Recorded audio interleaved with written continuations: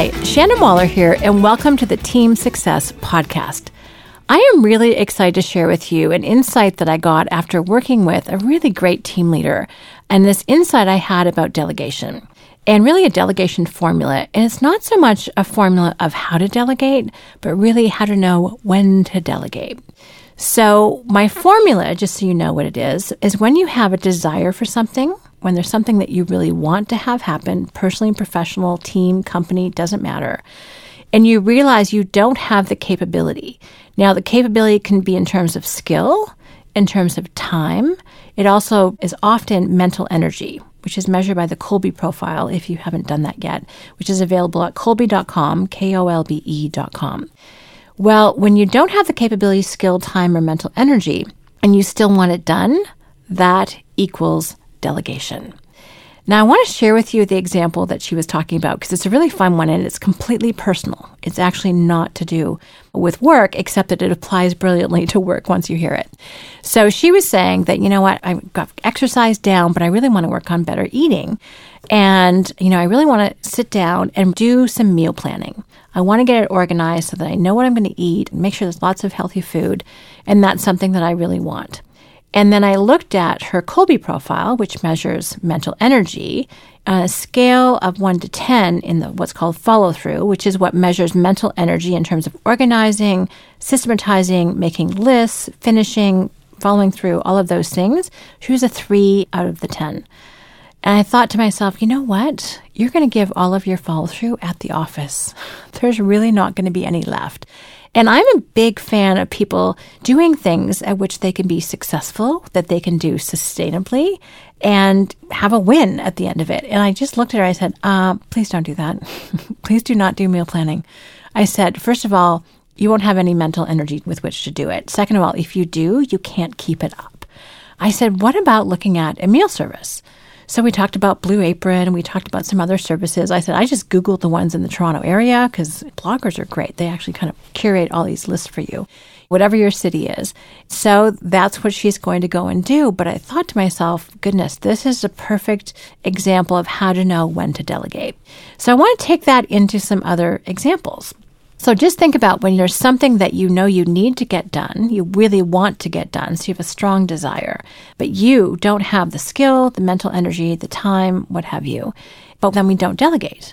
So what happens is the consequence or the cost of it is that you try and make yourself, so that gets really exhausting because you actually don't have the mental energy to do it.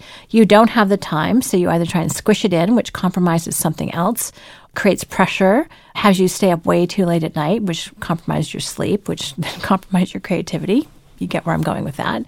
You don't have the skills. So you think, okay, I have to go and learn how to do this, which, sometimes that's not a bad thing. I like to get more skilled at a lot of things too. But sometimes from a time perspective or the investment payoff just isn't there. One of the things I really come to appreciate when I stop thinking that I have to do everything myself, we call this the rugged individualism mindset at Strategic Coach. When I get out of that mindset, I look around and I realize just how much talent is in the world. That if I were to free up a little bit of resourcefulness and a little bit of money, I could have that at my disposal. I could take advantage of that. And all of a sudden, the world looks like a very bountiful place that's there to support me and that's there to leverage me. But again, you really have to get out of this mindset of you having to do everything yourself. And this can be challenging. And it can be challenging for someone who's been at your company for a month. And it's challenging for someone who's been there for a long time. Doesn't matter if they're brand new at a starting position or the owner of the company. We all have things about which we are a rugged individual, and we hate to let go. I call this the delegation death grip, where people just cannot let go of certain types of activities. So let's talk about why this is important, why this formula is important. You want something, don't have the capability yourself, that equals delegation. So why do I want you to put this in place? Really, it's so that you don't fail, that you don't compromise yourself, you don't set yourself up for failure. I really like how Dan Sullivan talks about this. He said, you know what, as an entrepreneur, you have designed the game. It's your game. Design it so that you can win. And so many of us take on other people's rules, other people's ideas about how we should do things. My mother taught me that should was a 4-letter word. I was not allowed to say that growing up. Totally true. And we don't really say, okay, what actually works for me? I know someone, lovely, lovely man, who had not one but 2 CEO coaches because he felt like he needed to be a better CEO. I remember talking to him about that, and I know how he strives. I know what his Kolbe profile is, and I also know what he's passionate about. And I sort of asked him, I said, well, do you love being a CEO? And he goes, well, not really. That's why I want to get better at it. I know that other people are expecting this of me. His managers wanted him to be somebody he wasn't. He wanted himself to be somebody he wasn't. It wasn't working very well. He was frustrated. He was exhausted. He looked really stressed. And I was concerned. That was kind of why I followed him around one day. Anyway, as we're walking out, I said, let's just talk for a second about what do you love to do? What are you really passionate about? What are you really skilled at? He said, oh, I am so passionate about the client experience. He said, I love designing that. And the words kind of popped into my head. I said, oh, maybe like an architect of the client experience. Maybe you could be the client experience architect. He said, oh, that's really interesting. Can we talk about that? I said, yes. And the other thing I had said to him at that point was, well, what if you were doing more of that? Wouldn't that be something that would give your managers a lot of clarity and direction about where the company is going? He said, yes, actually, it really would. So he said, can we talk more? So sure. So we had another conversation. And then not long after, I got a box of business cards with his name. It said founder and chief experience architect. I was like, yes, I love that. And he had really freed himself up. He appointed someone else to be the CEO. He got to be the chief experience architect. I've heard lots of other fun CEO titles, like chief enthusiast officer was a recent one. So a chief experience officer is another. So you can have some fun with these titles. But really, when we only hold ourselves accountable to do those things that we love to do and are best at and are most skilled at, and when we make an investment in those skills, it gets even better and has a multiplier result. And often if we stop trying to invest in ourselves in areas that we really don't have much, again, mental energy, existing skill, time, it just makes so much more sense to delegate it. And I don't want you to fail. I want you to win, actually. I hate to see people beat themselves up for being somebody they're not. That just doesn't make any sense to me. And the other thing is, it's a real stress to your team when you are putting yourself under this kind of pressure. When you are being a rugged individual, I cannot tell you how many team members I've worked with who talk about their team leader or their entrepreneur, and they're like, oh, I just really wish he would let me do these things. It could be cleaning the office. It could be taking over a certain part of the business. It could be handling a certain type of problem. And you have this death grip on this delegation, and they're like, please, please give it to me, give it to me. And they're gentle, and they may be a little bit too subtle for you to have noticed, to be perfectly honest. But other people are hurting watching us do things sometimes because we just don't think we can let it go. We think because it's a burden for us, it's going to be a burden for somebody else. Guess what? That's not true. They love to do things that we don't do. So how do you take action on this? Well, there are a couple of prerequisites. You have to have some self-awareness.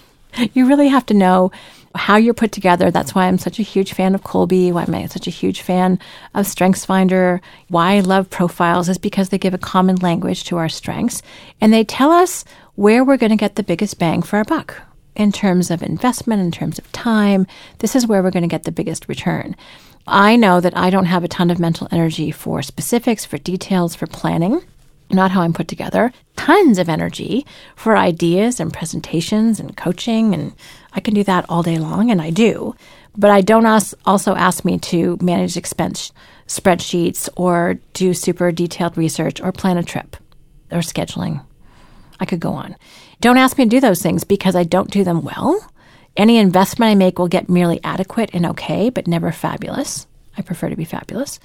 And this doesn't really make any sense. Other people are far better placed to do it. And frankly, when they watch me do it, they're kind of in horror. They're like, oh, do it this way. No, don't do that. Oh, can I take over? I'm like, sure. And yet I'm totally willing to do things for them that they don't want to do. So it's often a very equal exchange, but I'm very grateful. So you really have to know yourself. And as you can tell, have a sense of humor. You do not have to be perfect at everything. Listen to my perfectionism podcast if you want to get some insight into that.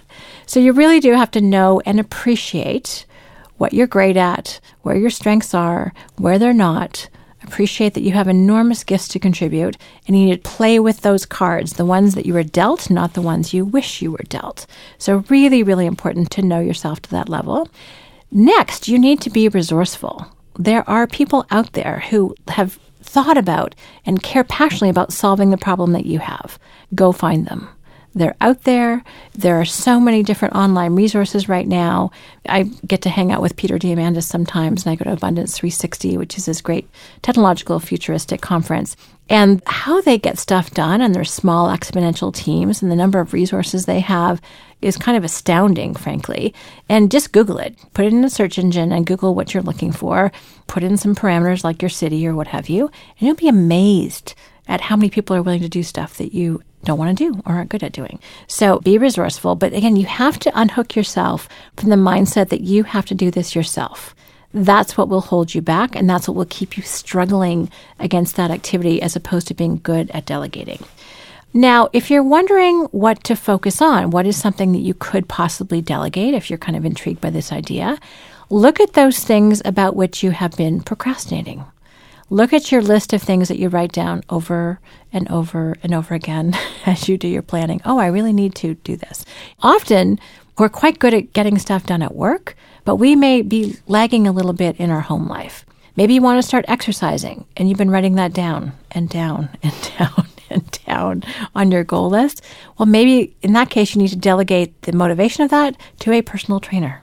Hire them, pay them lots of money, get them scheduled, have it be expensive if you miss an appointment, or get a buddy if you want to do it the less expensive way, and make yourself accountable, but have an external structure. Don't try and do that all yourself. You know, if it's eating plans, you want to eat better, then great. There are amazing services right now being put together to do that. If you don't want to do the shopping, but you like to do the cooking, then there's ones for that. If you don't want to even cook anything, then great. There's another service. So there are just so many resources out there. If you want people to design spreadsheets for you, to do logos, just about any aspect of business or personal life at this point can be outsourced. But you also have to give up feeling guilty. But anyway, if you want a clue as to what you could, I don't want to say should, what you could delegate and use this formula for, look at your procrastination list, the things that you keep repeating over and over again, and the things you tend to feel guilty about. And lastly, just be really honest with yourself, or you could say truthful with yourself, about whether or not you really will do something. A phenomenal distinction I learned about from Kathy Kolbe is the distinction between can, want, and will. Can is a statement of capability. I can do that. That means you are physically and mentally able. Well, good for you. It says absolutely nothing about whether or not you will actually do it.